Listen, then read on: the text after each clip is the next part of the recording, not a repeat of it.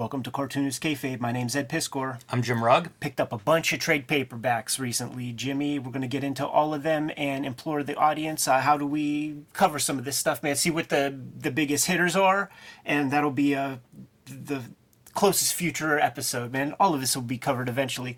First, I want to invite you guys to like, follow, and subscribe to the YouTube channel. Hit the bell so that we can notify you when new vids are available. That mitigates the kayfabe effect, and I think that effect is going to come into effect in this video with some of the stuff that we're going to show off.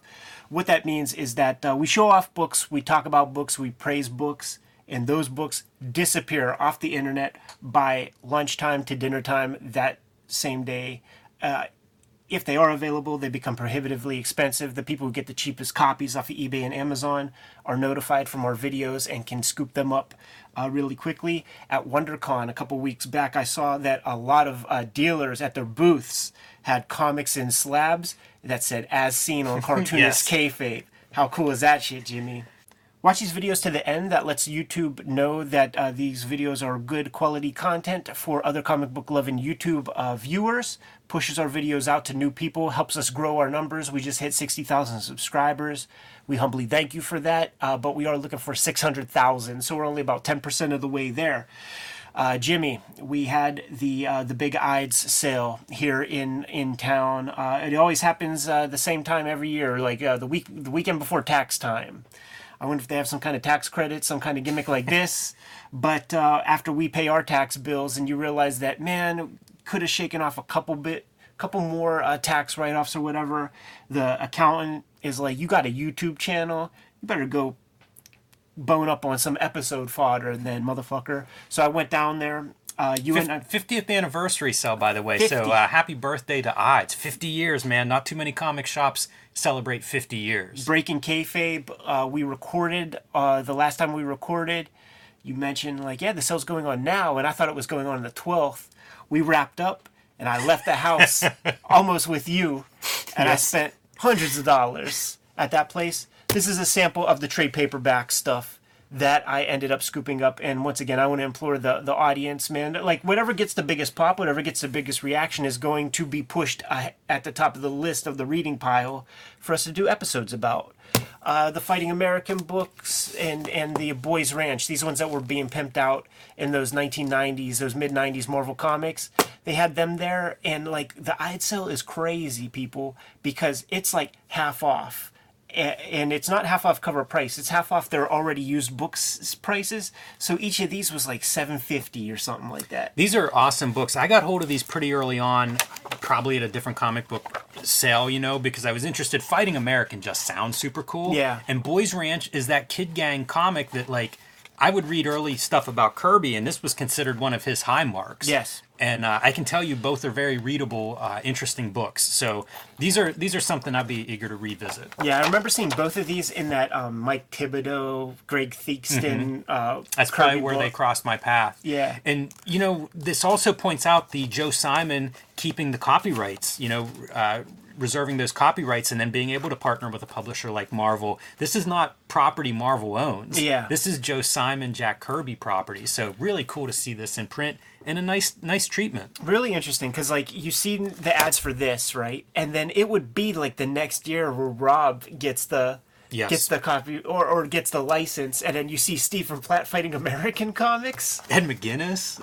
Those are some good, fun comics, but you're right. Like, talk about good promo for a book like this. Unbelievable, man. So these are high on my reading list anyhow, full stop. Yeah, Golden Age Kirby. Jimmy, I went down to Jules Pfeiffer vein. This is awesome.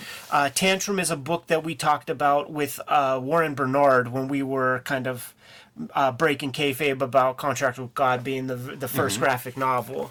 On Comics Journal's top 100 comics list as well. This is a cartoonist that has a career. Yes. If this precedes Contract with God, it's only by like a year or two. It came out like around 78, I think. But Jules Pfeiffer had a big career in comics already up to that point. And he's one of those iconoclastic Renaissance men. He had, I think, 666. Like, this is like that long Village Voice strip that he did. I like seeing these collections too, because 666, the one that I know, is a paperback. It's this big, so it's reformatted for these different over the decades for whatever format makes sense at the time of publication. And it's so interesting to me the way great comics can fit. You know, you see Peanuts in those paperbacks throughout the years. So very cool. Projected to be a 15-volume set, but I don't think that happened. I think we got 3, and then Gary was like, damn, the audience just ain't trying to buy some Jules Pfeiffer shit. Well, no shame in that, because it's happened with Ernie Bushmiller's Nancy as well. So bring that stuff back, Fantagraphics. Come on. And see, they started from the beginning too. So like you're getting his like straight up comic book looking stuff from the Really early interesting days. to see him draw in this style, like not a style I associate with him. But he did work with Will Eisner in the early days on Spirit, like the Spirit on the Moon comics. Yeah, wrote this stuff, man, and he basically drew the roughs and thumbnails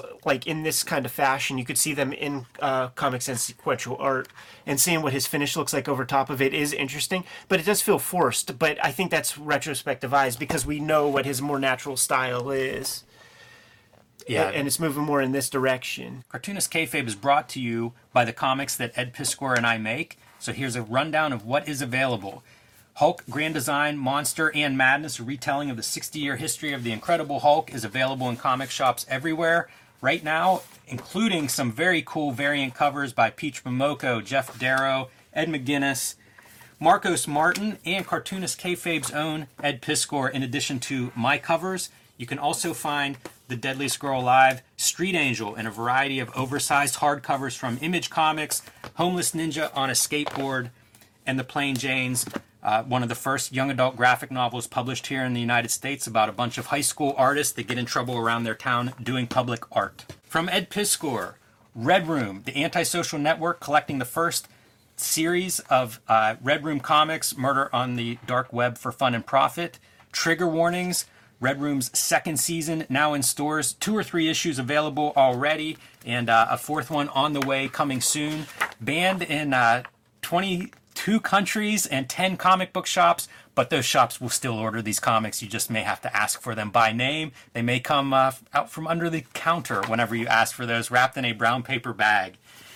He's also the originator of the Grand Design series. There are 3 oversized beautiful volumes of X-Men Grand Design currently available wherever books and comics are bought and sold, as well as Hip Hop Family Tree, 4 oversized volumes of this hip hop history, and available in deluxe box sets, very nice box sets, and WYSIWYG, a history of computer hacking, available wherever books and comics are sold.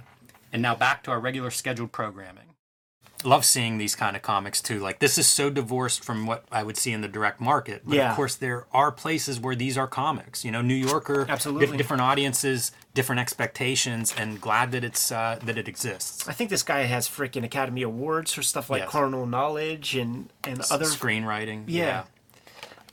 So tremendous talent. To me, the culmination would be Tantrum. You know, like that, you could easily see this being a big episode for us, man. Where it's kind of like a reverse story of Big, yeah, where this guy just can't handle the pressures of his adult life and wishes himself back into a state of childhood.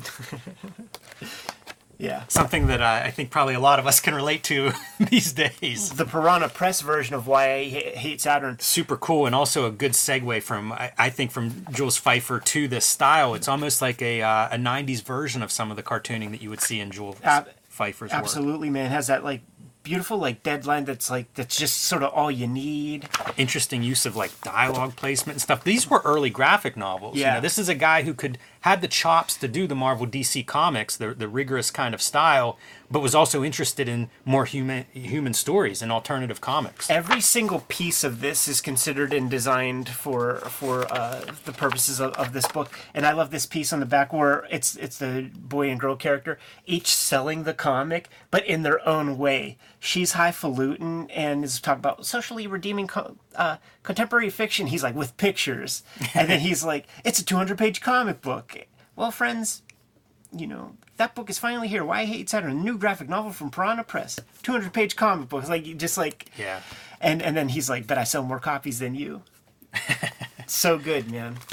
Early days of graphic novels, especially at a Marvel and DC publisher. And this one is a substantial book. It's not that 60-page graphic novel that we would see. It's I think this pages. is on your Comics Journal's top 100. Yeah, and you know what?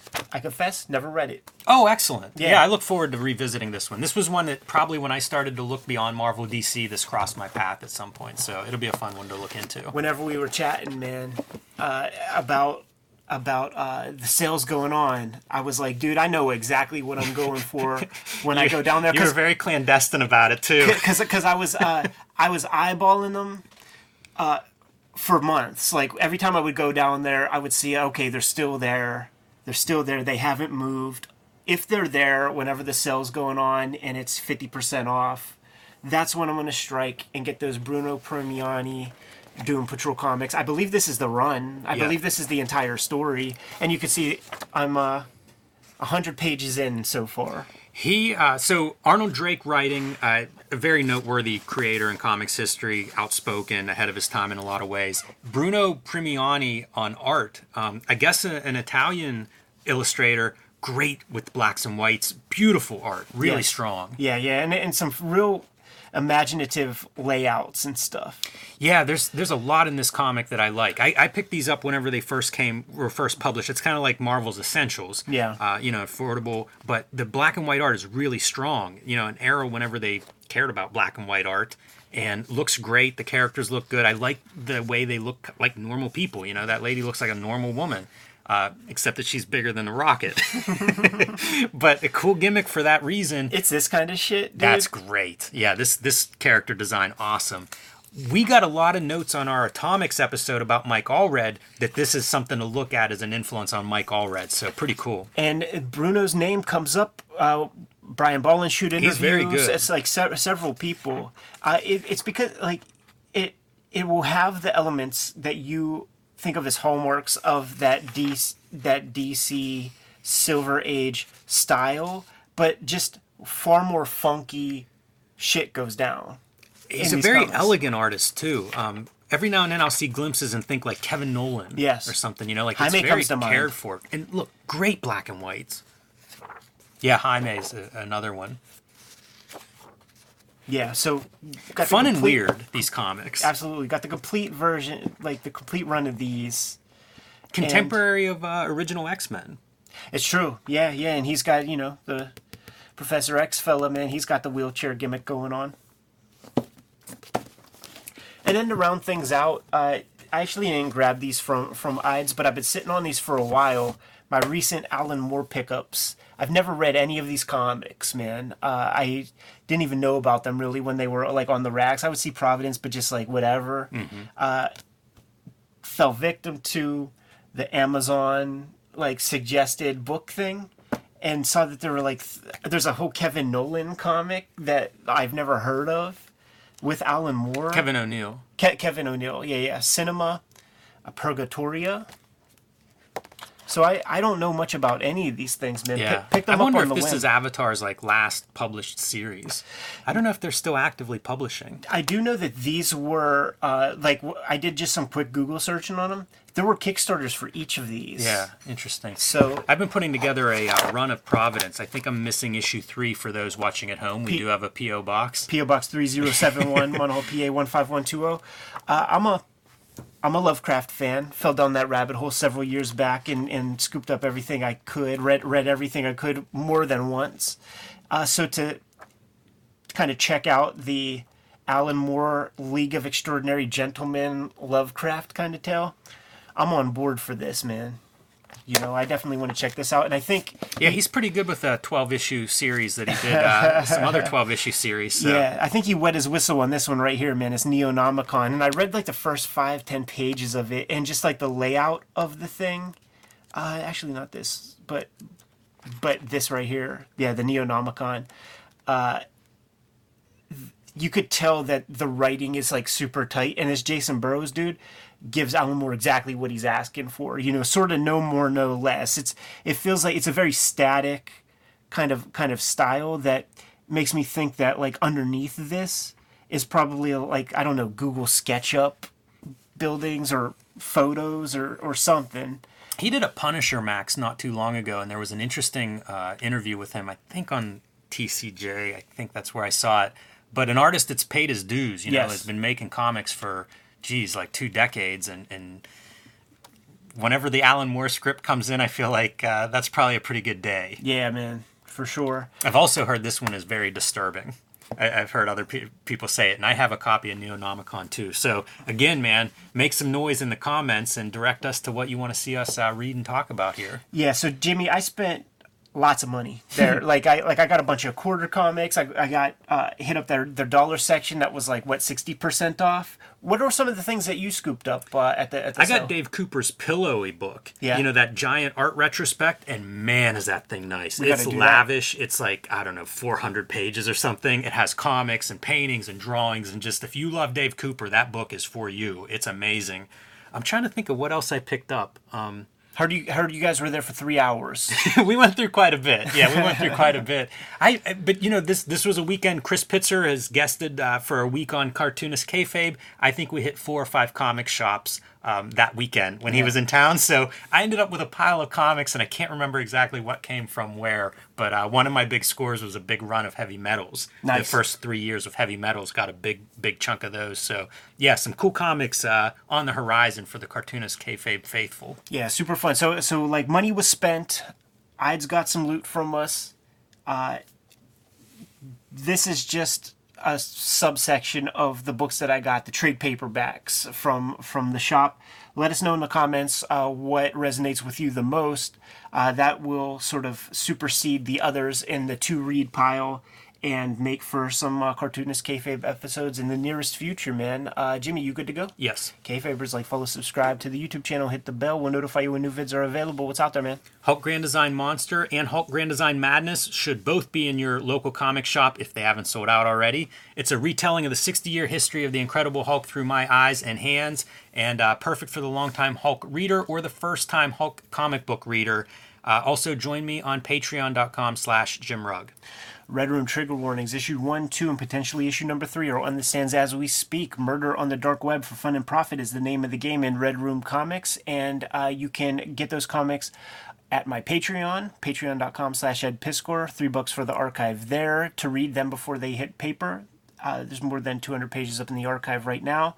You can order and pre-order these comics at the link in the link tree in the description below by way of Fantagraphics. Found it better. Comic stores everywhere. It is banned in 20-something countries, so sorry for you if it's banned in yours. And it is banned in 10 comic shops. But don't worry, those comic shops aren't going to exist much longer. Jimmy, what else do we have out there? Subscribe to the Cartoonist Kayfabe newsletter at the links below this video. You can also find Cartoonist Kayfabe t-shirts and merchandise at the links below this video. That's another great way to support the Cartoonist Kayfabe channel. Given those marching orders, dude, we'll be on our way. Read more comics.